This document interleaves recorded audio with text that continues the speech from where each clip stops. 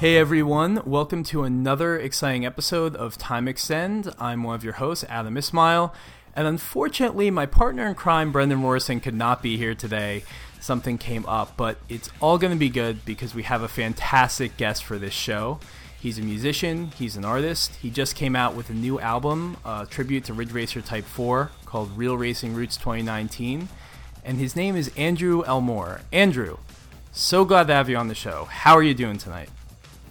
Thanks. I'm half asleep, but extremely excited to be here.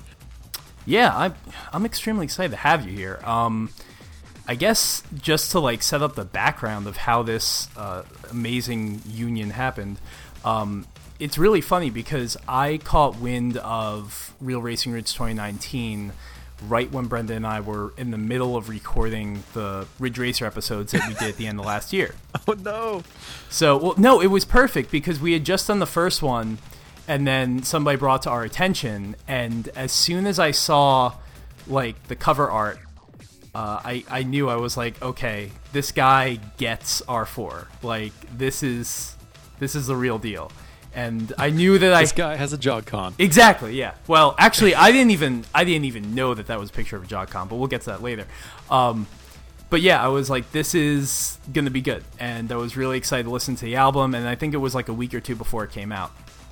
So then it comes out, and I listened to it on Spotify, and yeah, I mean, it's fantastic. You've done an amazing job, man. And yeah, Brendan. Thank you.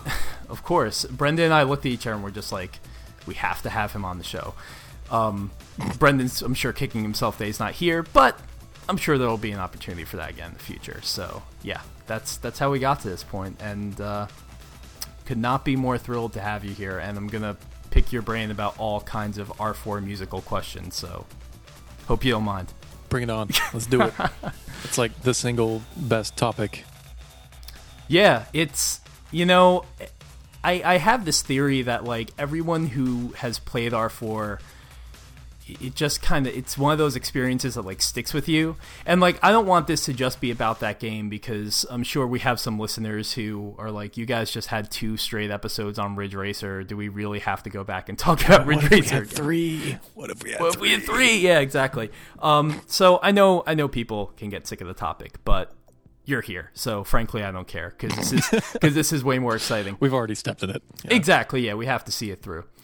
So, yeah, I suppose before we got into the whole album discussion, and Ridge Racer specifically, you're on Time Extend, and we are a podcast that is just all about racing games, all kinds of racing games, and I'm curious as to how you end up making an R4 album, but all the way in the beginning, what aspect of racing games, how did you start playing them? Maybe what was a formative racing game that you played? What is the birth of Andrew, the racing game musician score guy? Nailed it. Yeah, no, that's a weird one, because I was thinking about this earlier, and I wish I had some kind of flashpoint I could point to of the moment where it all came together, or something like that. But I don't. I mean, that's fine. Yeah, I mean, kind of the quick summary is just I've always played games in general, and I've always really enjoyed all kinds of different racing games. And it wasn't really until the past few years when suddenly I was consciously aware of oh, I like these a lot, huh? I didn't thought of it as a genre that I was actively a fan of, despite playing a bunch of them all the time. And I think part of that might have been to do with kind of what I grew up with, because my first my primary console growing up, and this is going to betray my youth a little bit, was an N64, which is not a console with a strong library in general, especially racing games. Yeah, we've talked about that before on this show a bunch of times. It's funny because the N64 actually has a good chunk of the kinds of racing games you don't find anywhere else because they're on the N64. But it's not. That's a good way to put it. Yeah, it's just compared to the PlayStation, and really the PlayStation was dominated by racing games, and it's just underrepresented on the N64 for sure.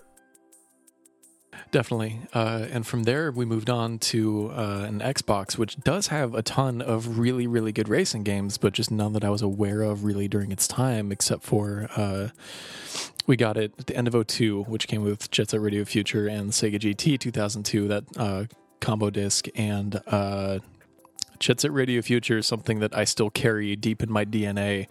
Whereas Sega GT 2002 is a thing that I tried a couple of times and was like, all right, this is kind of cool. You know what? I mean, this is honestly almost as much a Sega podcast as it is a racing game podcast. So I totally respect the shout out to JSRF, and it's criminal that we never got any sort of remaster or anything of that game, because I know I'd love to revisit it in a way that's convenient, doesn't require me to dig up component cables and find my Xbox, which barely works and has a broken disk drive, but that's another story. Woo! Yeah, that's the problem with that game, is it's trapped on a dying console. Like 100% of Xboxes are failing. That clock capacitor will leak and destroy the motherboard if you don't go in there and yank it out, or if you're really unlucky with the model number, replace it. Hint, hint, wink, wink, podcast listening audience, go do some quick surgery on your Xboxes. But racing game. Right. I was going to say, I'm lucky enough that I had that recall back in the day where it was like the AC adapter would like spontaneously combust. So I have the newer one that apparently I'm told does not do that. So I guess that's good. Okay, that's whatever it's worth. That is the first I've heard. My understanding was that all of them were a ticking time bomb, but I desperately hope that you are correct, because that would bum me out if that happened. I mean, we'll find out one day. Fortunately, I never play it because one day we're going to pull that thing out and it's going to be right or wrong. So yeah, it's funny. I do go back every now and then and play, some games from that era on the Xbox, and it's funny you mentioned Sega GT 2002, because it's a perfect example of a game that at the time I thought was incredible, and then within like 2 years I was like over it, kind of forgot about it, and for sure. And then sorry, go ahead. No, I was just gonna say I think that's where history should leave it. It was okay for the time, and then once Microsoft finally got on their, I don't know, horse. I don't know where I was going with that analogy. Once they figured out how to make a racing game that can compete with Gran Turismo, we had Forza, and that was it. So yeah, and I played a little bit of that first Forza, and I played a lot of Forza 2 for whatever reason. But like I totally missed PGR and like Rally Sport Challenge, which is incredible. And a lot of stuff until later. Like, don't get me wrong, I filled those holes. I went back and I dealt with that. Like, there is a wall next to me with all of that stuff on a dumb shelf, because I'm the type of idiot that leaves all those consoles plugged in all the time and ready to go. I envy that. I wish I could do that. I have to kind of swap them out, and I've also moved like 3 or 4 times in the last 5 years, and I'm about to do it again. So, me too. I'm just an idiot. Just keep doing this to myself, hauling CRTs from apartment to apartment. Oh man, don't be like me, kids. Learn from my mistakes. That is the life. It's a very expensive life, but it's a life I want to have. It's a life that's bad for your spine and like square footage in your apartment. But no, so if I go back and think about the racing games in particular that I spent the most time with and got the most into kind of in their day, a couple of the bigger ones that stand out, specifically Wipeout Pure on the PSP. Yeah, that was good. It's so good. And somehow, as dumb as this is to admit, that was my introduction to Wipeout. So that's fine. That was my introduction to Wipeout. Yeah, fair enough. Yeah. But yeah, so I went back and then played the older ones after that, and that introduced me to like the Designers Republic and Ian Anderson, and kind of shaped my career path from there. Yeah. Yeah. So like a significant portion of why I'm a designer now is because I played a lot of Wipeout. So, whoops. Yeah, tremendously like influential. As soon as so yeah, I started with Wipeout Pure as well on the PSP, and kind of went back in subsequent years and played the series through the ages. And after after 3 was the last one that TDR worked on, and you can definitely tell after that point that they were able to recapture some of the magic with Pure, but Fusion was rough, and you could tell, and it did not have the love of the Designers Republic on it. And I don't think it's a mere coincidence that you get games like R4 and Wipeout 3 in the same year that are so incredibly like just way beyond the sort of I don't even know what you call it, but just like they were operating on their plane artistically compared to a lot of games. And I'm sure there were others in the non-racing spectrum, other genres that also also kind of fit that mold, but like it just seems like that 99, 2000, like, and yeah, you could even throw like Jet Set Radio in there too, just like something was in the water, just around the world. People were on something, and it was good. Yeah, there was a weird kind of like, I don't know, like optimistic sense of futurism around like that Y2K sort of design era. Yeah. That at least in the States, that dropped off a cliff after 9/11.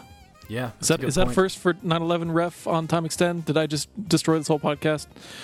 Yeah, you know what? I think it is. Well, I mean, that's what happens when one of us is from Scotland. So, I'm sorry, Brent. I've taken your throne and I've ruined it. This is now America the podcast. We've changed focus. Oh no, God help us all. Anyway. Oh no. And some of my earliest memories of games, period, are from. And I think this is going to tie in a bit more directly, but the original Ridge Racer on my cousin's PlayStation. And I was super young. But there's something about that first game specifically, but I think you could also apply that to Revolution and Rage Racer to an extent where, like, there's something about the like physicality of the space in that world, and I think that might be because you're driving around the same track over and over. You get to know it really well. You really do, and I think it like builds up this weird, like almost like a much less creepy version of Stockholm Syndrome or something, where just like I have this fascination with that little world that they built, that they modeled for that track, and like if I could step inside any game and walk around in it for a while, like the first thing that I would want to do is go walk around the different track variants of the original Ridge Racer. That big turn that's going through the tunnel with all the like kind of those big rectangular slats on the left wall. Oh, absolutely. There's a tunnel exactly like that by where I live, and every time I drive through it, I just start hearing extremely obnoxious, loud, happy hardcore music in my head. I'm so sorry. Perfect. Well, Bren loves that stuff. I can't stand it. That's the one area that we deviate. I secretly do too. Yeah. I secretly also love it. Can't. It's just what's the song that he referenced the other day that drives he loves insane? Rotterdam Nation. Rotterdam Nation. He's crazy about. Yeah. Yes. That song is the best worst thing, and I love it. It's terrible. There's some great songs on that soundtrack. Like I love Rhythm Shift. That's a fantastic song, but that one's also like I think probably the least happy hardcore, and that's why I like it. So that's fair. But yeah, so you mentioned the world building, and it's something that we touched on in the Ridge Racer podcast, and I've written so many random articles over the years for GT Planet on my own blog about racing games, where I just try to explain that like. And I don't know if I've ever been able to do it justice, but just like there's something about these games, when they make you go through the same portion of track over and over again, and you're playing Rage Racer, for example, and you drive under their fake version of the Arc de Triomphe, and you take that right turn through a village, and you get to see what that's like, and then you go down the road a little bit, and there's that tunnel, and the tunnel branches off 3 ways, and you get to know this is where this is the world that leads from this tunnel, and this is kind of the way that through repeated exposure you get to paint the world in your head. And I don't know, just on some level that I've never felt like I could properly just like capture, it just makes me feel like it just makes me feel like there's so much more going on. I don't know. It just like, it raises the stakes just to know that this is a fleshed out world, that this is a place where so many different things are happening beyond what even I can see. There are portions of the road, portions of the track, portions of the city that like are beyond my limits, but they exist and they're real. And I would just wonder about what that would be like. And what if they even built out the world further? And then that's how I end up like drawing tracks and stuff as a little kid in my free time to try and imagine where that road goes, you know? And yeah, that's something that I always loved about Ridge Racer, about, you know, Sega's arcade racers, about that whole time period where it's like definitely a problem of like they kept reusing the same sections of track to aid in development. Clearly, like that's the only reason they did this. But it works for me. Like, I just find it so much more interesting. And like, in terms of like getting that feeling of the like more broadness of the world around you, like in Revolution, you're going through different like biomes, and the sun is like rising and setting. You're going through entire like day-night cycles, especially depending on the length of the race. But like even in the first one, when you just immediately like you pass under that initial underpass at the starting line, and then like you just drive into this like harshly lit tunnel underneath a gigantic skyscraper that's like got Galaga playing on a jumbotron on the front of it. Like something about that just like was really weirdly a formative memory for me that like still captures my attention in the same way now, which is weird. But yeah, for me it's and something that I meant to make a point to mention the second Ridge Racer podcast where we talked about Rage Racer, but I forgot to. The rise up after you go through that village section, up through before you get to a tunnel, when you're making that turn up the crest and you see the waterfall, like that image will forever be burned into my mind. And just like as a child playing that game, going around that corner and seeing a waterfall and just going, oh my god, like this is crazy. You know, and that's literally the first image that comes to mind anytime I think of Rage Racer. Absolutely, and it's a beautiful image, and it's the type of thing too that you know, I feel like when you are designing 2 or 3 tracks, you can put so much more effort into those tracks and really try to make them feel special, and they totally did with that game and with all these games. Yeah, even if you took out all of the like character and texture and like art around it and just like took the actual flat track itself, like still fun as hell to drive. Oh, absolutely. But the amount of character they were able to imbue into that world with just the like, you know, super low res PS1 polygons and just art direction all around it is just fantastic and just weirdly, I don't know, there's something about it that just like draws you in really hard, and I'm glad to hear that I'm not the only person that felt that way, because it seemed odd to me. Oh yeah, you're definitely not the only person who feels that way. I can tell you that much. There are at least 3 of us. There are dozens of us. And I think part of that is how you end up with the world of something like in Ridge Racer 5, where like all of the tracks and routes and stuff are kind of overlaid on top of each other throughout Ridge City. Yeah, Ridge Racer 5 takes that concept to the next level. Yeah. I think a lot of people at the time looked at it like it was kind of like, by that point it was like, games don't have to do this anymore. This is the next generation, and it feels kind of weak that we have to drive the same portion of Seaside Route 765 over and over again, every one of these tracks. But, I mean, I was there for it, and Ridge Racer 5 is a great game, so... Yeah, was it you that mentioned the like Prima guy that overlaid all those on top of each other so you could like see the map of the city? Yep. I literally ordered that on eBay while I was listening to that episode, and it came in a few days later, and I just spent like 20 minutes just staring at those maps like an idiot. It's such a fantastic guide, because I used to so good. I used to take a piece of paper and trace over the tracks and then like create more tracks based on those tracks. How else could I staple these building blocks together? Which is, it feels like that's what they did, especially when you get to like the PSP release, or I guess releases, but being in the States, I can only speak to the first one. Damn it. But it's very much just like we took all these like corners and sections from like Heaven and Hell and R4 and we stapled it into 765 or whatever, and just like I don't know. I've been playing through that game like this last couple weeks on PSP, and like that's such a weird delight when you start a new tour and just play like what appears to be a new track, and it's just like, oh, I recognize all of these things separately. And I feel like there's something in me that should be like, this is cheap. They're just recycling old stuff. But like, if it's not broke, don't fix it. B, like, I don't know. They're just doing really cool stuff with like elements that I'm already familiar with. We've probably gone too long on this, but I don't know. I think that stuff's really cool. It's, this is just inevitable anytime, like, especially Ridge Racer. There's so much to talk about because the series has changed so much, and also not at all in some ways. Yeah, and also not at all, and also like now it's like, change is proof that you're living, and right now that series is anything but alive. No, I told you, I'm trying to will it into existence. It'll happen.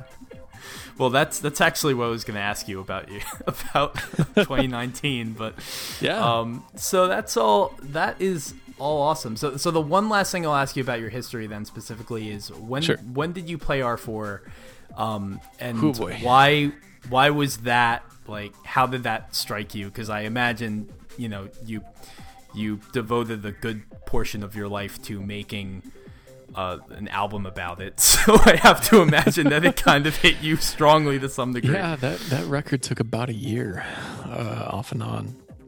It's kind of I don't know. We can get to the how and why later, but like as for how I came to R4, that is a weird question because like my history with Ridge Racer in general is really, really minimal. It was playing that first one a bunch at my cousin's house in the like mid 90s on the PS1, and then kind of nothing for a very, very long time. I'm trying to figure out how I ended up falling all the way into that series because it was just a few years ago. Weirdly enough, like I didn't play 2, 3, 4, 5, 6, 7, or any of the weird like spin-offs or anything like that. You don't need to go past 5. Our list proves you don't need to go past 5. It only goes. I like 7 a lot. Damn it! I will defend that game. It's not. Well, you know what? 7 is fine, and there is a great Ridge Racer 7 rescore on your record. So that has lifted my opinion of the game. We can get to that too, because that started as a. You know what? No, we're here already. I'll just get that out of the way. We just keep jumping around so much. Go for it, man. Look, is this a podcast about trains or cars? We're not on rails, man. It was about horses at one point. Look, the times change. We're going full anti-gravity racing league here by next month.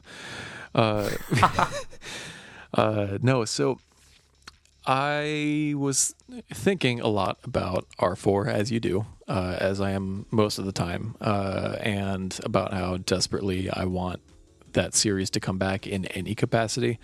And I was like trying to think about like idealistically what would I want a Ridge Racer 8 to be, and then like realistically what would I think it would be.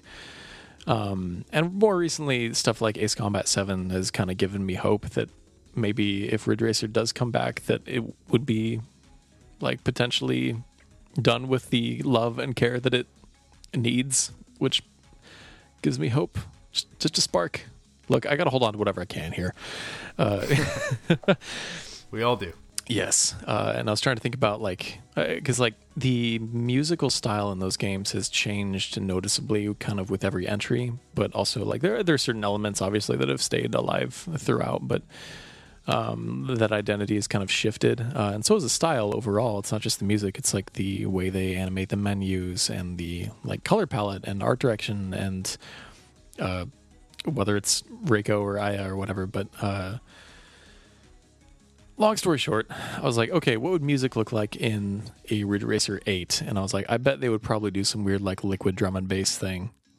So that's what that started out as. It was me being like, what would that actually sound like? So I sampled an old like choral recording of my wife singing out like a demo track, and then just started throwing drums under it and doing weird stuff. And at the time, a different game audio composer named Megan Carnes has kind of started this thing called Rescore Wednesdays, where a lot of indie game composers and game audio people on Twitter were just kind of rescoring a game every week, kind of in spring, summer of last year.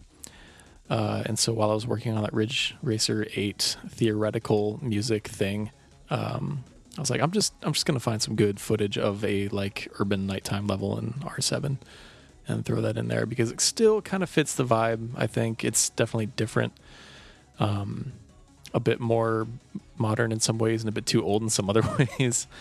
But that's how that came together. So I did like, I don't know, 20 or something of those rescores, for different games, and that one felt like it would be a fun little like bonus track on the record because it was still Ridge Racer related, and also one of those tracks was the same thing but for Ridge Racer Revolution. Oh, but after I tracked that out, I was like, this doesn't feel like there's not enough like weird esoteric sampling and like goofy electronic sounds in this. It's mostly just like really cheesy old roll and slap bass. It's like it's not quite R4, but it's more R4 than R2. So it ended up on there anyway. Whoops. Yeah, the Ridge Racer 7 rescore is one of my favorite tracks on the record because it might secretly be the only good track on the record. I mean, that's definitely not true, but no, it's interesting how you get to that point and it's like this feels more current, this feels more modern, but it still feels like Ridge Racer. Because I listened to most of 29. I really want to get into me talking about what I think yet, but we're gonna do a live critique right here on the show. No, it's not all critique. I just like I don't know. I have thoughts. They're all good. I just have thoughts, but we're gonna save those for a little bit later.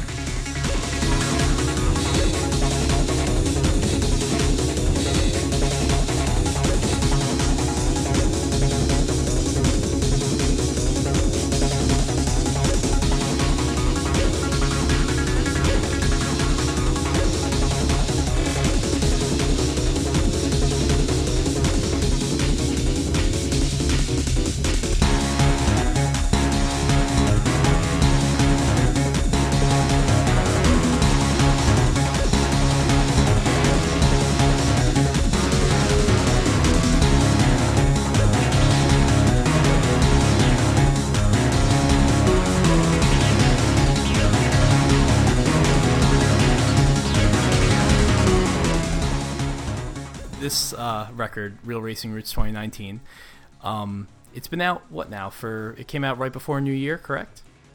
Somewhere around there. I don't remember. December something. Yeah. So it's been out for a little while. How's the response been? Because I have to imagine there are a lot of, Ridge Racer fans who are hungry for content, especially like R4 content, right? Yeah, and I definitely I get the feeling that there are 50 Ridge Racer fans, but all of those Ridge Racer fans are Ridge Racer 4 fans. Yeah. If there were more of us, it might have been I could see people I could see there being a backlash against R4 for being a meme or whatever, just because everyone loves it so much, but I don't think there's enough chatter out there about this series because it's been dormant for so long. But it seems to be a generally kind of agreed upon, this was sort of the creative mechanical peak of the series, I think, for a lot of people. Yeah, it's fair. But yeah, the response has been incredible. It freaked me out. I thought that I might get a few pity likes from people that I knew already or whatever. So when I posted that little announcement video, and all of a sudden a lot of people that I've followed and looked up to for a long time were liking or retweeting or talking about it or talking to me about it, I was freaking out. The fact that we're here talking about it right now is still freaking me out. It didn't make money or anything, so that's fine, but the fact that anyone was interested at all blew my mind and exploded my heart and is wonderful. Of course. I mean, I think it says something that I grew up with this series, and you played R4 later on. There is clearly a timelessness though. Oh yeah, to the series and to that entry specifically that inspires people. that proves that it's not something that is easily forgotten. It's something that's very influential. And I think, I think it's safe to say, based on that response, you captured that spirit. And I think, Ridge Racer fans everywhere probably really, really thankful that you worked on this record and are super happy it exists, because I'd love to see more stuff like it. Especially at a time when like the racing genre is kind of in this place where I feel like they're less, at least big budget racing games aren't really a thing anymore unless you have Microsoft or Sony money. So R4 You're kind definitely of not seeing super like artsy and weird. Right. We're they not can't getting take any chances. Automodelistas anytime soon. Yeah, they just don't. The market isn't there to take chances. So yeah, I think, that's the thing. It's not that they're refusing to. I think it's just like it's not worth the risk because the people aren't there to buy it necessarily, or at least it hasn't been proven if they are or not in a very long time. Yeah. So like I understand, I can't be upset about it, but also I'm bummed out about it. Well, people, we all have our imaginations or what ifs. What if there was a Ridge Racer Type A or something like that? And that listening to your record definitely like got that active in me, which is, I guess, what I was trying to say before. Sorry, like, didn't mean to play with your emotions like that. No, it's awesome. It's like when you have a really good dream, but the at least your dream, like when I listen to that album, like it lasts for like an hour or whatever, and I don't forget it after I wake up, so that's good. But anyway, so when before I listened to it for a first time, I really had no idea what to expect, because for all the reasons that we've discussed, R4, first of all, it's like my favorite soundtrack ever in any video game. That goes without saying. That's a valid claim. Yeah, and it is so in a way that no other game approaches except maybe Wipeout 3, but I think it even goes beyond Wipeout 3. I would agree. The audio and visual experience is just meshed. It's seamless. You can't cut between the two. So the idea of like taking the visual and merging it with a different soundtrack was very strange. I was like, I don't know how this is going to work. I was extremely worried the entire time that I was like treading on holy ground. Yeah. And part of that is like every time I listen to the actual R4 soundtrack, I'm just like, it's at once incredibly inspiring in ways that few other things are, and also incredibly demoralizing, because I will never ever be able to make anything on that level or even as close all great to it. art is. It's simultaneously inspiring and depressing. It's like, this is the most amazing thing, and fills me with a like compulsion to go make things, and also at the same time, like, it makes me want to give up music forever. And I have to remember that it's like, this was a team of incredibly talented people at the top of their game whose full-time job it was to work together on this thing with the people that were making the visual art as well in tandem, and just create this tapestry of style and personality for, maybe however long their development cycle was. I imagine it was probably around 2 years, depending on what the overlap was with like the Rage Racer team, or however Namco had things structured back then. I have no idea. So I kind of like internalized that and let myself just be like, okay, it's okay if I'm never ever going to reach anything resembling this level of amazingness. It's okay. Like, that's totally fine. It's okay if you don't produce something with, X amount of development staff and late 90s Japanese video game developer money. It's okay. It's okay. And that's never a reason not to try anything, because the result is still, fantastic. And it doesn't even matter how it compares to the original, because in the grand scheme of things, because you made it, and it's it doesn't sound, and I think this is kind of where I was going, like, you can tell it comes from the same, is born out of the same environment. You can tell where the origin is, but it's not derivative in any way. It's a continuation. And I think, for me anyway, as I think about this is completely treading into unrelated the racing game field, but as I think about Weezer's cover album that just came out, oh no, the line that I think artists have to walk whenever they want to, act in tribute to something, but without copying it, it just seems very challenging to me as an outsider looking in. I don't think it works so well for Weezer, but I think it worked very well for you. So Thank you. I appreciate that. Sorry, Rivers. Look, man, you know, you've had a long time coming. No, it's part of that is straight up just because there are a lot of things they were doing that I couldn't figure out how to do. There's a lot of I've talked to some other composers about this, but there's a lot of like very specific like early digital sampling techniques that they were employing that I cannot figure out how to recreate without, you know, a bunch of old gear and that like knowledge of workflow and mindset and access to whatever things that they were sampling and everything. Like I cannot, with what gear I have and with a, you know, MacBook Pro, make a real electric guitar sound the right kind of bad to be good that they do. Like there are things all over that soundtrack where it's just like, okay, this isn't MIDI. You did sample someone playing an actual guitar and you cut it up in a really interesting way, and it should be super cheesy, but it rules. Yeah. And I literally do not have the means to do whatever it is that you did. So I kind of tried to lean into that a little bit. So I was like, all right, well, how do I capture the spirit of this stuff without just aping it? Like there's a lot of good like MIDI jazz flutes on that record, and I only let myself use that on one track.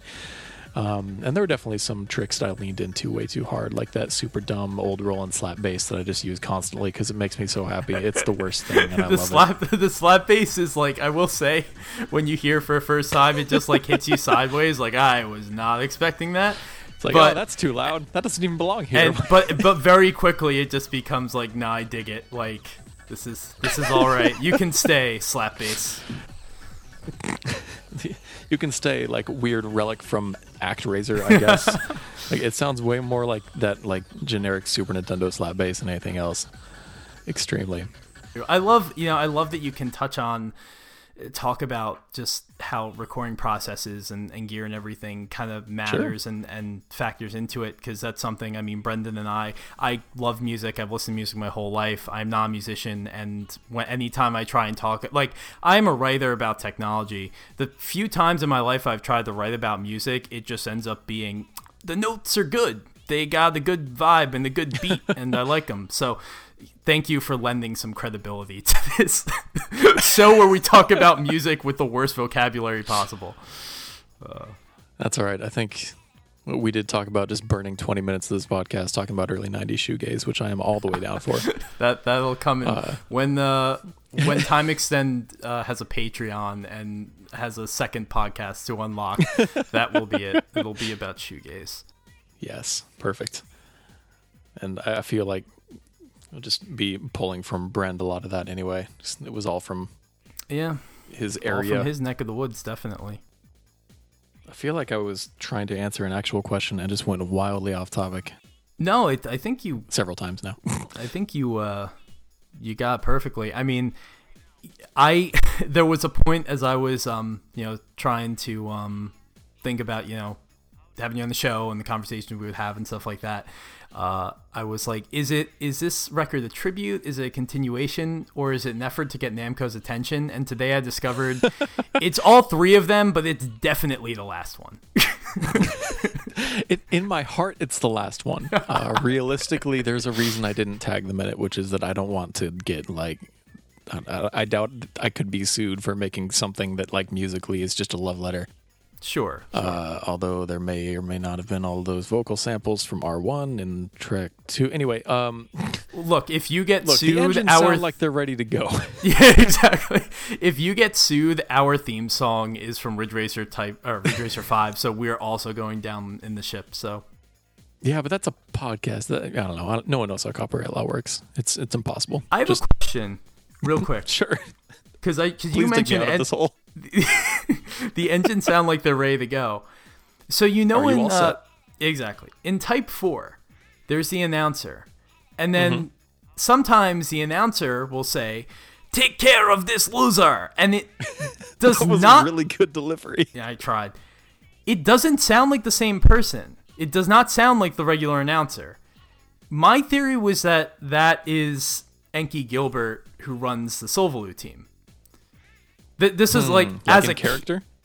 Well, either it's the announcer mimicking him in character, or I think my idea as a kid was he rushes up for some reason. He decides to rush up to the commentary box at the racetrack and steals the mic just so he can scream at his driver and so everyone else can hear it. That's so good. That's so much better than like I always just had a passive assumption that it was just like a weirdly different take or something, but that's 1,000 times better, and I will never be able to unsee that. Oh man. It's the only way I can between that explain and my grandma drives faster than that. My grandma drives faster than that. It going. Oh, it's so great. Yeah. I love that, and I love the I guess it's Reiko Nagase technically in Rage Racer, who's the announcer that's in what I was that game. gonna say, because I've heard people say that that's Reiko, and I refuse to let myself believe that is the case. Well, I guess because she is in the intro, and that was where they really like made her. I mean, I guess technically she was like the race queen or whatever of the first Ridge Racer, but you really didn't see her in CG until Rage Racer, so I just thought it would make sense, but that's my assumption. I mean, you're probably right. I just don't want to believe you. I'm not sure why, but hey, you do you, man. I don't know. It just seems so weird. Like, I don't know. I think of her like talking at all, but also just like the really weird way that they like the way that they tried to add the 90s tude into Rage Racer. Like, I can't imagine like, okay, it's not like they've ever given us a ton of like character building for Reiko Nagase, but I can't imagine her like stepping up to a megaphone at the beginning of a race, just be like, let's get it on. Like, that don't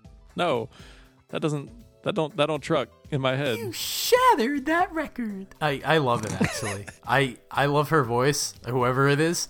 And I also, I love the acid jazz of Ridge Racer Type 4, but I also love grunge. So I like that, Rage Racer the music is in like... Rage Racer is incredible. I don't even know, like, the first step of how to start recreating some of that stuff.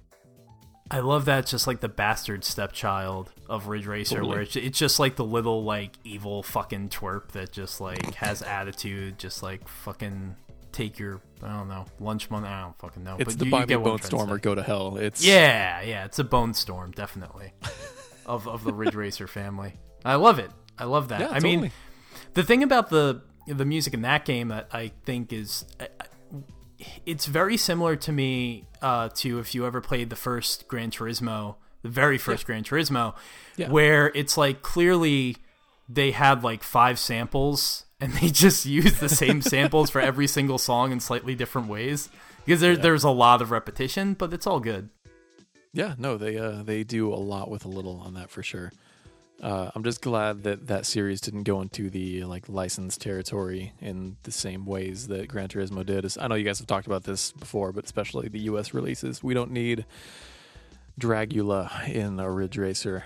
I'm glad that we did not get that because that did happen to Jet Grind Radio, and that breaks my heart forever. I like that song. I'm sorry. I mean, I'm with you in certain contexts. That for whatever reason, that song will forever be burned into my brain with, again, my cousin's PlayStation and a demo disc of Sledstorm. Yes, that song. So Sledstorm was where I first heard that song. Yeah, that song was in everything. It was like, like 1999. And it was the Wolf Mother's Woman in 2007. I was just going to say 90s. Wolf Mother. You're reading my mind. Oh, my God. Damn. Perfect. We are cut from the same stupid cloth, and I appreciate that. Yeah, that much is definitely clear. Well, I have to point out one thing that I thought was especially cool is the way that Real Racing Roots 2019 starts. And, well, after the intro track, when you get into Helter Skelter, I love that you repurposed that key progression from On Your Way. Like, it's just... It's like that kind of sort of like foundation that like as an R4 fan you hear it and it's like it just channels that nostalgia in you, but it's a new song. And I love anytime there are slight callbacks to something, as a longtime fan of anything, whether it's a video game or music or something like that. I definitely don't want to get off topic, but I remember reading this article about a band that we both like called Swerve Driver, and how like the guy in that band, Adam Franklin, was like, oh yeah, we use basically the same chord progression in like 5 different songs, and here's where we hit it every single time. And I'm like, that's really cool, because now I'm gonna go hunting around all those songs to see how you did it. So yeah, where's your Wilhelm scream of chord progressions? Exactly, except it's like, you know, the Wilhelm scream is like, hey, that's a guy screaming. This is like, hey, that's like a melody that I really like. So, yeah, I really dug that. I was like, this is really cool. Yeah, that was a weird thing where I was just like, they're different chords, and it's because I didn't listen to it and try to figure it out. I was just like, just sit there, Logic open in front of me and a keyboard, just like, what sounds like jazzy chords like that that I can just do back and forth. And I picked 2 different pairs, so like it starts out with going those 2 chords like up and down, and then later on it switches to 2 different ones that are going down and up, and then at the very end in the outro they just kind of pass back and forth. The outro is great. Like, just the way that track builds is fantastic.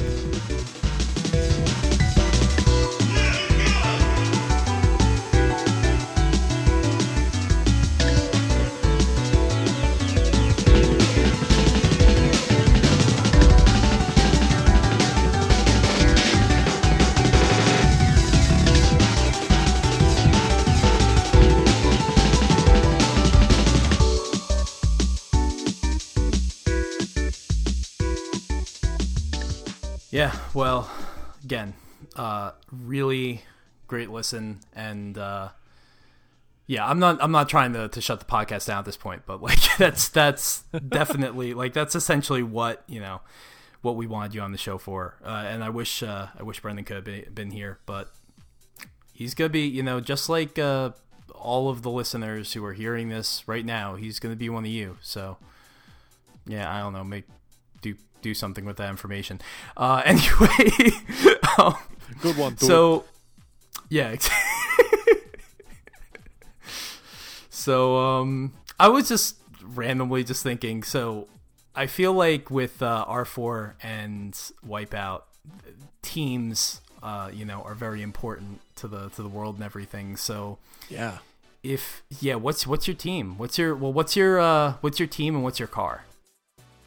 Oh man, for R4 specifically, hold on, let me just like try to fill time while I pull up this Famitsu R4 guide on the table next to me and flip through here, trying to like look at things and figure out how to actually answer that question. I mean, it's not a big deal. No, this just became the single biggest deal. All right. Oh crap! This is all in Japanese. I have no idea what any of this says. This has gone horribly wrong. I'm retreating from this question. It's okay.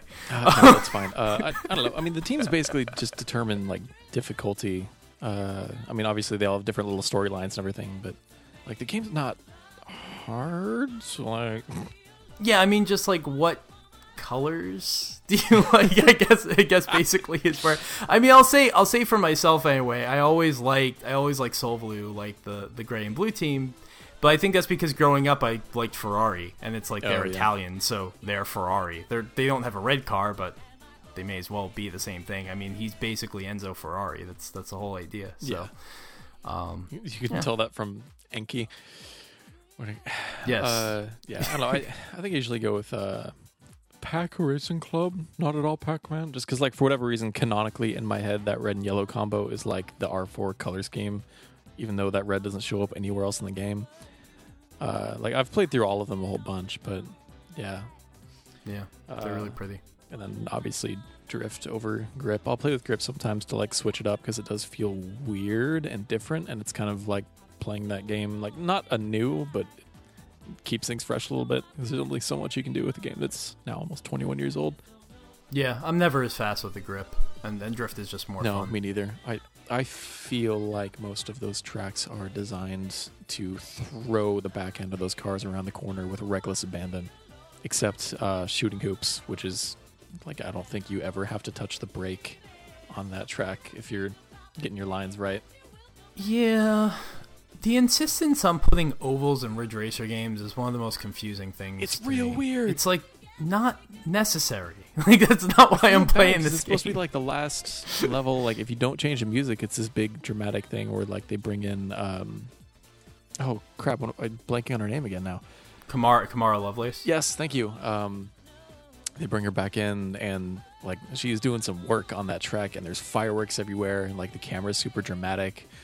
But you kind of just hold down gas and go, and Pretty much, yeah. and then you win. Like, I don't know if that was on purpose or not, but like I kind of just feel bad. They do start you off really far behind the first car though, so just like there is a climb, Yeah. and it's what is it, like 8 laps, 12 laps, something like that. I've only played it like 3,000 times. I should probably know by now. It's 6 or 8, yeah. Basically 100 if you round up like a little bit. Basically 100. It may as well be 100. Yeah. As for Wipeout, Physar all the way. I don't even have a good reason. Just Yeah, well, I was gonna, Wipeout is when we have a Wipeout show, we're definitely having you back on for that. Physar's probably my team too. I would say. I mean, I think I just like the blue and yellow combination. yeah, that's the main bit. Yeah, I do like what Ian did with the AG Systems logo in like XL/2097 and 3 as well. So I don't know. I'll mess with some AG Systems now and then. I ain't above it. Yeah, no, I mean AG Systems is great. I mean, pretty much every team in Wipeout 3 in that era of the FX20 whatever it is racing league, that's like the peak. Like I could drive for any of those teams proudly. They're all great. I mean I do like how like the Piranha logo it's just like a rhombus So good. and a triangle, and that's it. It's just a bunch of shapes. They're gonna kick your ass and drag you in the parking lot after the race. It's just Have a talking to. it doesn't take a lot. So I guess then, because I think the last musical question I had for you is with R4 done and dusted, what other racing games? And I know one of these is going to probably just be Wipeout, but you know what? Not even racing games. I mean, you've scored a lot of. You were saying you did a lot of different interpretations of series, and I don't know what excites you, what interests you, what might you want to tackle next if you given the choice. I mean, what about that? What if you had to, or if you had the opportunity to work on a series? Man, yeah. I've thought about Wipeout a lot, and I don't think that I can do that justice because I think because of the largely licensed soundtracks. Obviously, they used I'm blanking on the name of that DJ that they used for the U.S. release of Sasha. Oh no, you're thinking of you're thinking of Tim Wright. You're thinking of Cold Yes, Storage. there we go. Yes, that's it. Because yeah, I remember like importing the soundtrack, and I was like, "There's a New Order track on this. This is not in that game. How rad would that be if there was New Order in that game?" And then finding out later, like, "Oh, there definitely is, just not here." But you'd also have to play it at 50 hertz to get that, like the PAL regions, old games problems. Anyway, What New Order song is it? Out of curiosity, because I actually didn't know that. it is the Hard Floor remix of Blue Monday, I believe. Oh, that's actually my favorite version of Blue Monday. That's my favorite Blue Monday, which I know is probably like sacrilege to say, but I just love that. No, I don't think that's sacrilege at all. There are 1,000 different like club variants of Blue Monday because that song is eternally the hardest club jam of all time. Or not hardest, but like best. Yeah. I don't know. That's like my second or third favorite band. If you want to start a separate New Order podcast, I'm also down. I got some cassette tapes here I could share with the class. Well, you know what? I was playing, and I tweeted about this during last week. I was playing WRC, which I mean it's just called WRC for PS2, but it's the 2001 WRC game. It was the first one Evolution Studios worked on, and that game has like 3 licensed songs in it, and they only play during replays, and one of them is close. Yeah, it's really weird. And one of them is Close Range by New Order, which is one of the, I don't like a whole lot of New Order songs past like the one with the weird multicolored baby on it. That album. Technique is good, damn it. Yeah, I love Technique. I'm saying I don't really like anything beyond that. No, that was me shouting out into the void. Just okay. Come at me, internet. No, Technique's great. But yeah, so Close Range was like early 2000 song. That would explain why I didn't recognize it. Well, the thing is, if I had to make a list of like the New Order songs that I like, the more recent ones, like past the point where they were really, really good, Close Range would be on it. Like it's a pretty good song. It's all right. Hearing it in WRC, I was like, I completely forgot I was in that game. I actually like played that game when I was a little kid before I knew even who New Order was, and I was like, you know, I liked the song then, and then revisiting it now, I was like, oh shit, that's right, and it's great. So nice. New Order podcast coming soon. Now we're talking. To a Spotify near you, or whatever you use to listen to podcasts. Wherever fine podcasts are sold. That's good.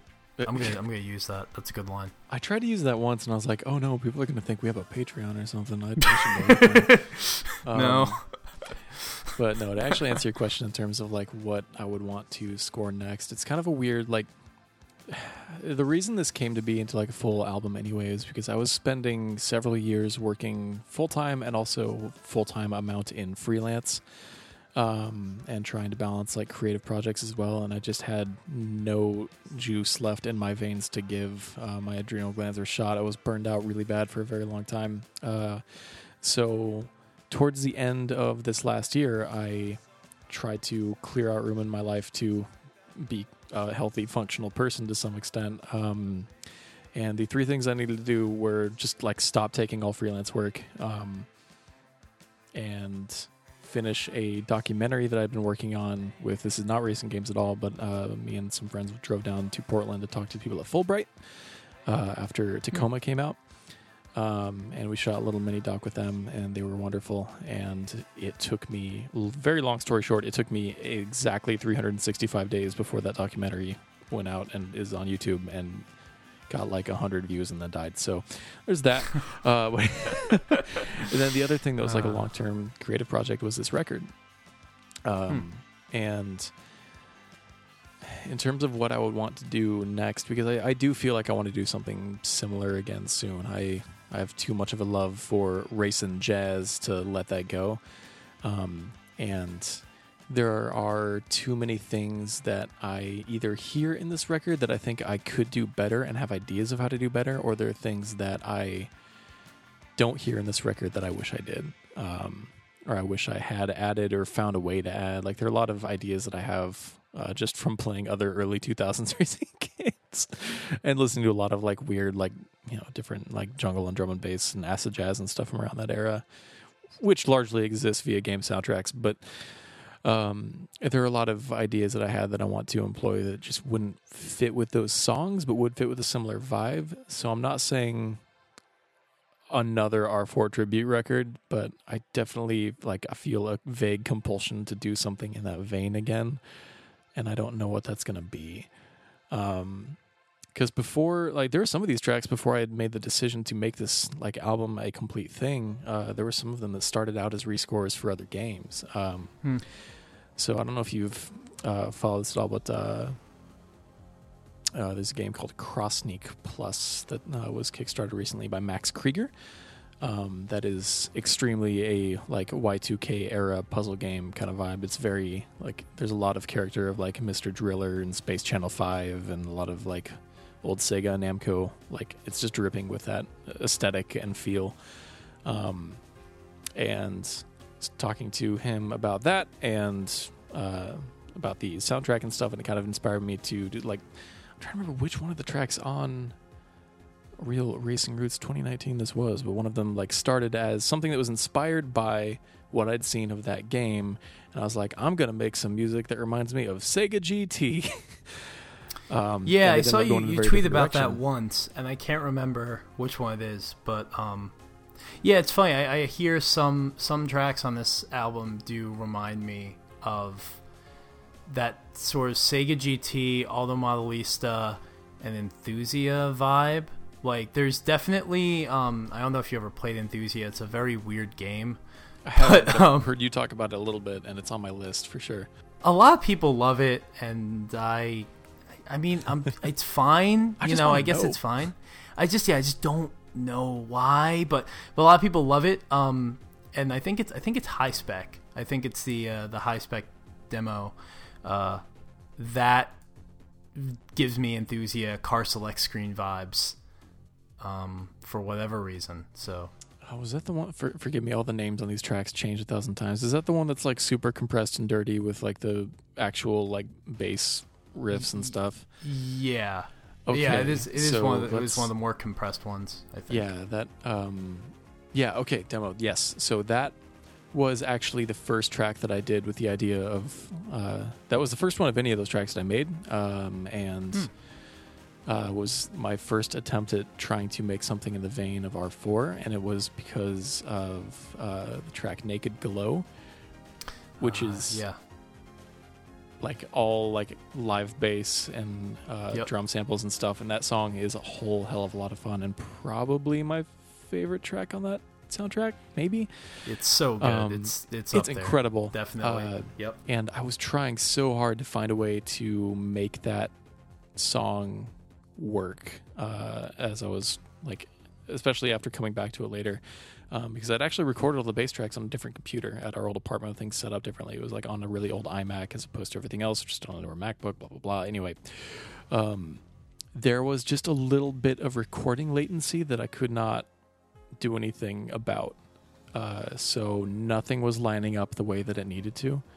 So I went over and re-recorded so many of those parts over and over and over, and it wasn't even like good enough to warrant the amount of time that I was spending on it. It was just bothering me that it wasn't working. So I was like, kept trying to like manually compensate for the lag by playing ahead of the beat, which is impossible. Yeah,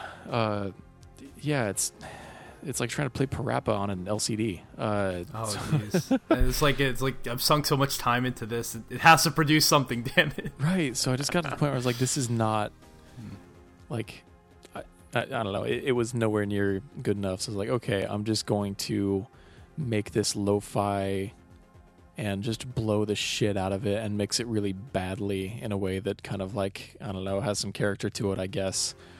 And then just write the word demo at the end of the track and make it a bonus track in Bandcamp. And just, there we go. It's out in the world. I'm not going to worry about it anymore.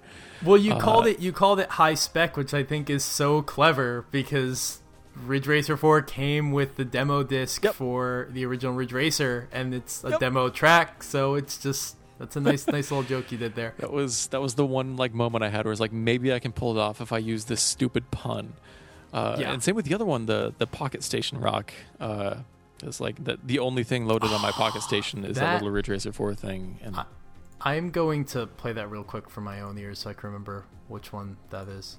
It's the one that clearly started with an idea that never ever went anywhere. Yeah, that one's crazy. That one, I love it. It's just so dumb. I gave up by the end, so I was like, how can I just make these drums sound like they're breaking? Like you just lit the computer on fire.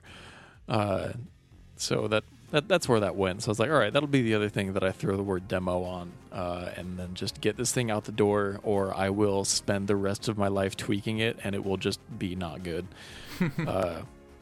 Or worse, I guess. The struggle of the perfectionist, knowing when to stop. That's the worst part, is I'm not even just like, oh, well, it's close, but it could be perfect. I'm just like, this isn't good. And like, that's fine, but it could be slightly less not good. I don't know. I'm probably too deprecating about it. I apologize if that's annoying. No, I mean, I've been very bad about that. I'm pretty self-deprecating too. So, I mean, I think people we'll drag each other both down. I think people who have listened to Time Extend at least know to expect that from me. Brendan's the one who brings his swagger, his spirits. Yeah. His swag. I don't know, whatever. He brings it. Whatever it is, he brings it, and that's why it's not on this show because he's not here. All apologies. You know what? It'll be that much better when he's back next week. It'll be that much better. Exactly. The air will taste that much sweeter. You can't miss it until it's gone. Well, yeah. So I'm just thinking as I'm going through, and I wanted to play one of the tracks on the album to remind me how it went, and I saw the cover of it again. I was waiting to get to I this. know we could spend an hour on this. But Test Drive Le Mans. Let's talk about it. I'm just kidding, Brendan. That was a joke. Don't kill me. We've already been here for an hour, and I know you have a life. You'd be surprised. So, real quick, But you probably do. So sure, let's. I mean, I know at this point it's a Friday night, it's midnight, and I'm recording a podcast. Do I sound like someone who has a life? Look, if anyone's made it this far, they're here for whatever garbage we are swimming in. So let's just own it. Right. So, on the cover of this record, there is a this is a JogCon. See, I realized something. Yes. So they're the two Namco controllers that they released with different Ridge Racer games. I always pronounce the first one as NegCon. Apparently, it's Negicon.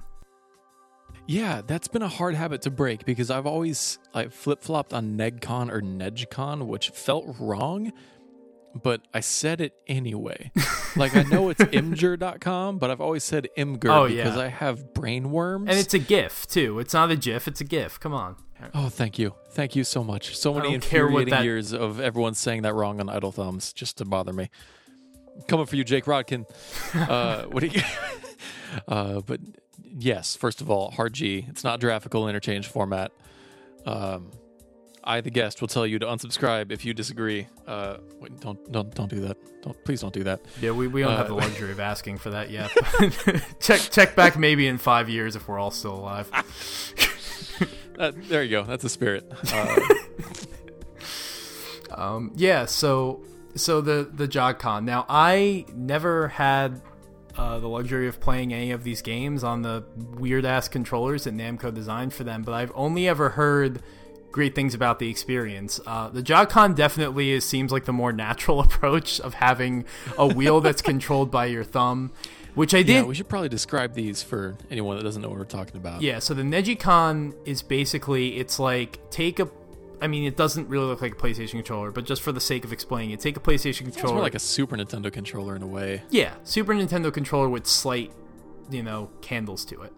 And slice it down the middle, and you can basically, they twist around each other. So it's almost like, what has those controls? Like, Jets don't have those controls. Something out there has controls where it's like you pivot your one hand or one of your wrists in a certain direction, the other one in the opposite direction. You need to pivot it past where your wrist is naturally able to bend. Yeah. Anyway, the relative left and right movement of your hands turning both halves of the controller are basically translated into lateral left and right movement in the car when you're driving. So yeah, it almost gives you some sort of spacecraft or weird you're not driving a car at that point. It's like you're piloting some weird machine that doesn't exist in the real world.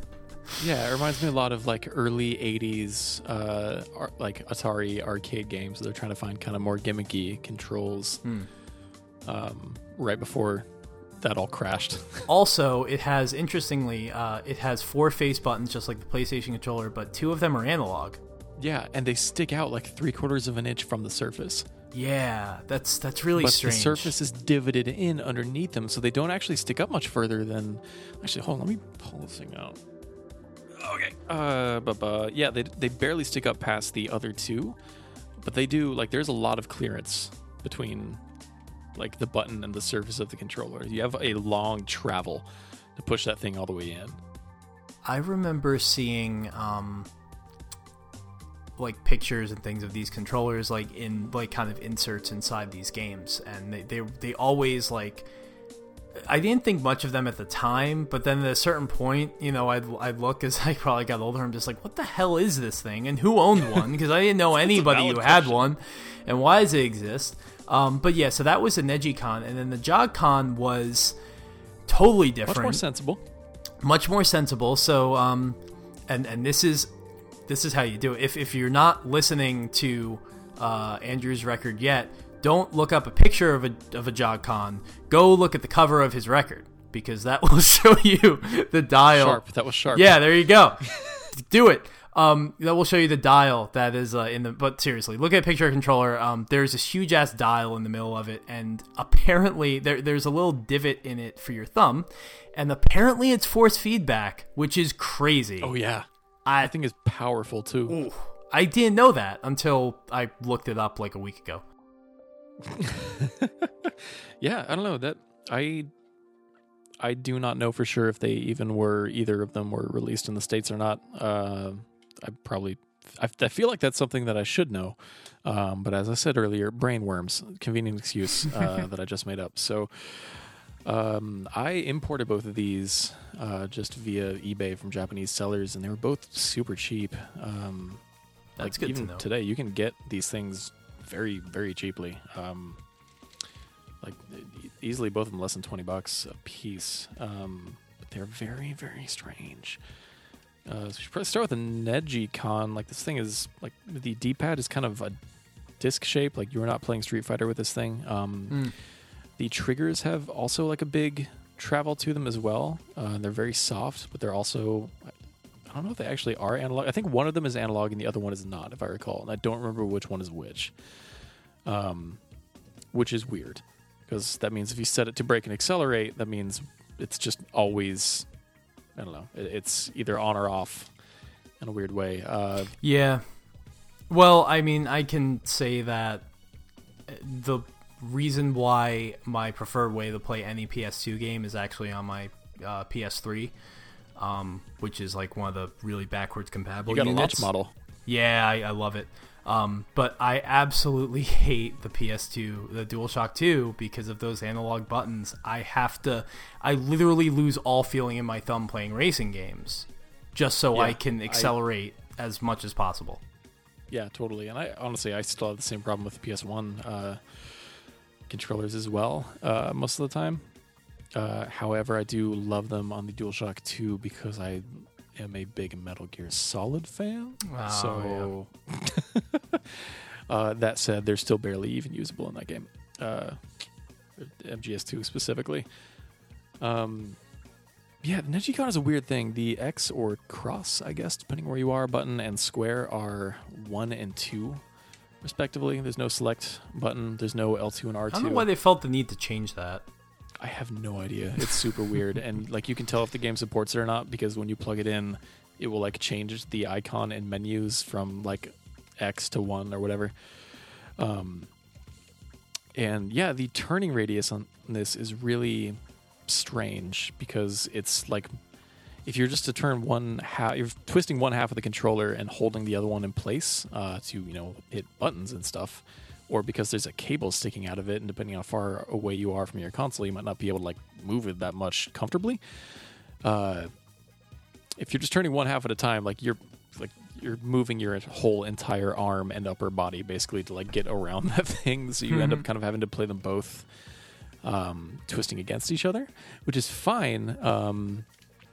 I will say, even after all this time, I still will like go into a corner and mix up left and right because you're twisting up and down. Yeah. And that's probably not an issue if you're not stupid, but it is something that I do all the time. Like I'll be going into like there's a hairpin up a hill on Heaven and Hell in Ridge Racer 4 right after you come out of that tunnel, and I will like get ready to go into a drift and turn right and just slam hard left into a guardrail and drop from first to eighth immediately. Oh no. That has happened multiple times, even recently. But aside from that, when it is working, it's such a it glides so gradually, and there's just a little bit of like spring in it that always like bumps it back into place. So you're just kind of it's like you're pushing against it very gently, and it controls like a dream in every game that I've tested it with. And the Negicon is really like there's a much more broad list of games that it's actually compatible with. I think it's all the Wipeouts. It's most racing games from the PS1 and a lot on the PS2 are like fully compatible with the Negicon, Namco or not. I love that so many of these companies, developers were like, "Yeah, we'll build totally support. Down. Yeah, we'll build support for your weird ass Frankenstein for both of the creation. People that bought these, we'll do it." Totally, and it's great. The only like other criticism I might even have, if you could call it that, is it almost makes R4 too easy. That game is not exactly notoriously difficult or anything as it is, but like you have so much better control with this than you do with the D-pad, or even with the Joy-Con, to be perfectly honest. That it Wow, almost, that is not like, what I just- would have expected. I know, it's really weird. So as long as you remember which way is left and right, Yeah. and are not throwing yourself into walls, it just makes that game an absolute breeze. It's great. Highly recommend both of these things for different reasons. But yeah, Negicon is a weird thing that I kind of just picked up because it's a weird thing. It's a weird artifact and like a strange way to play old games, and like, I think that might be my favorite era of racing games, period. Obviously a lot of like sim stuff from back then doesn't at least it holds up in a different way. Like, it's not as realistic or anything, but they have a feel to them. And so I was like, I'm going to play a lot of stuff with this. I should pick one of these up at some point. And yeah, it's been great. It's super weird. You've definitely piqued my interest because I didn't know. Like, I assumed in my head, I was just like, well, the few times I've thought about it, I've thought that there's no way I could probably get a decent one in any sort of anything that will be considered, reasonably priced. So I very quickly talked myself out of it. No, I got mine like barely used in box, actually, like in the original box and everything, for like $17-18. That's like shipping too. It's wow.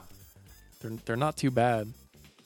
Obviously, like, price for everything is relative, but I'm just like, I'd rather be much more upfront. Just be like, no, here's the actual number that I paid for these things, because I feel like it's more helpful than just be like, oh, it's cheap. Yeah, exactly. Well, it sounds like this is going to go down a lot better than when I tried to play PGR with a Rock Band guitar. That is an undertaking, and you have my infinite respect for even trying. I feel like anyone who played any of those games, just like, I'm going to see what I can use this in. And what else does this do? Yeah, and, I had a buddy who was convinced that he could find a way to play through SOCOM 2 with a DDR mat. It didn't go great. No.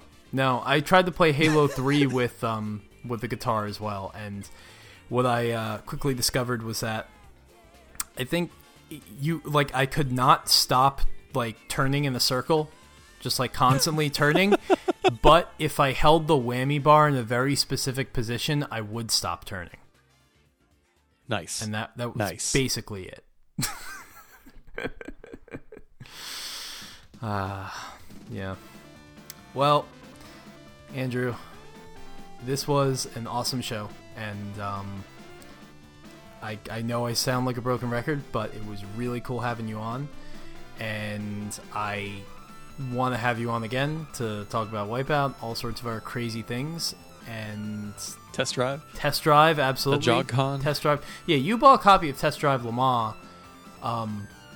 Because of this show. Because of this show. I will have you know, dear listeners, I've listened to all of these episodes, and it is very good.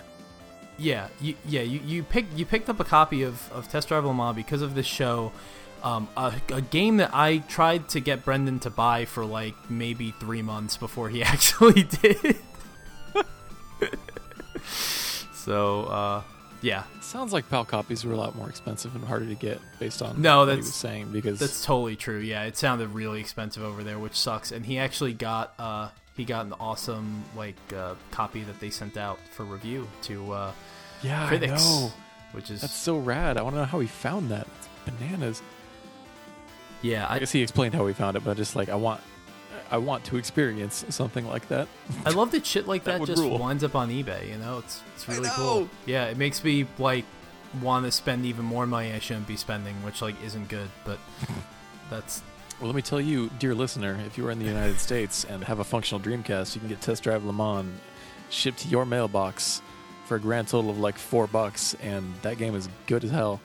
Well, I think the other thing too is that, and this is what I was trying to explain to Brendan, I was like, you don't have to get necessarily the Jesus Christ, the PAL copy, because you can, like, most Dreamcasts can play discs from any region. It's a Dreamcast. You can just burn a CD. Yeah, as long as you have a Utopia boot disc or something like that, which I mean, that's a whole other I need to get some road we're going down. But as long as you have that, and your Dreamcast was made before like the 3 months before it went out of production, you can probably play any game. But yes, if there is a 0 or a 1 inside a square with rounded corners on the bottom of your Dreamcast, you can burn whatever and stick it in there. You didn't hear that from me. Yeah. One of my to quickly plug myself in a very selfish way before I ask. It's your show, dude. Before I ask you to plug yourself, one of my favorite, one of the things stories I'm most proudest of is one of the first ones I wrote for GT Planet, which is just basically exploring Bleemcast and particularly how Bleem related Gran Turismo port. Yeah, particularly how Bleem related to GT2. And just the entire saga of Bleem was a Dreamcast emulator that let you play PS1 games on your Dreamcast, and the entire saga of how Sony tried and PC before that even. And PC, yeah, that's true. And the entire saga of how Sony tried to both shut it down and also like how it worked, and the hole that Sega for some reason felt the need to build into their freaking console is just an incredible story. That's also it's so good. Very maddening because it's part of the reason that Sega died in some small way. Sony's solution when they couldn't like figure it out in court or couldn't win them over in court was just buy them and shut them down. It's just like it's this weird. Wait, was that them or was that the previous? That was the Mac emulator that Steve Jobs is showing off. I apologize. Yeah, that was not Bleem. That was Game Station. Am I having a stroke? I just listened to an episode of Retronauts where they talked about it. I cannot remember for life of me. They totally did, didn't they? Yeah. Yeah. Retronauts is a Time Extend endorsed podcast. Yes, I will also happily plug Jeremy Parrish and all of his endeavors and exports. Yeah. That man is a gift and a treasure. Whew, this has been awesome. Andrew, where can people find you? Where can people find the next thing you do? Go crazy. Wait. I don't know. I'm Andrew Elmore on Twitter. ELMORE. I don't know. I don't really have anything particularly interesting to be plugging at the moment.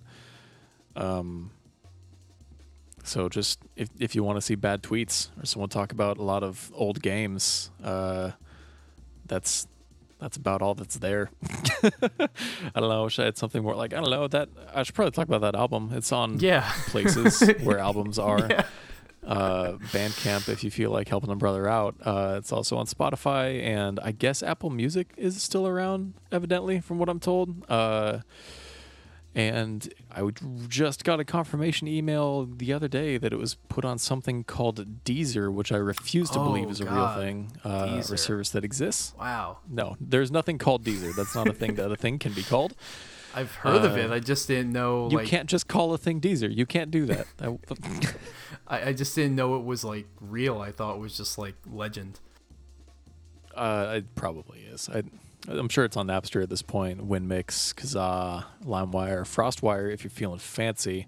Sure. I doubt enough people have found it that it's on a Pirate Bay variant anywhere, but I don't know, maybe.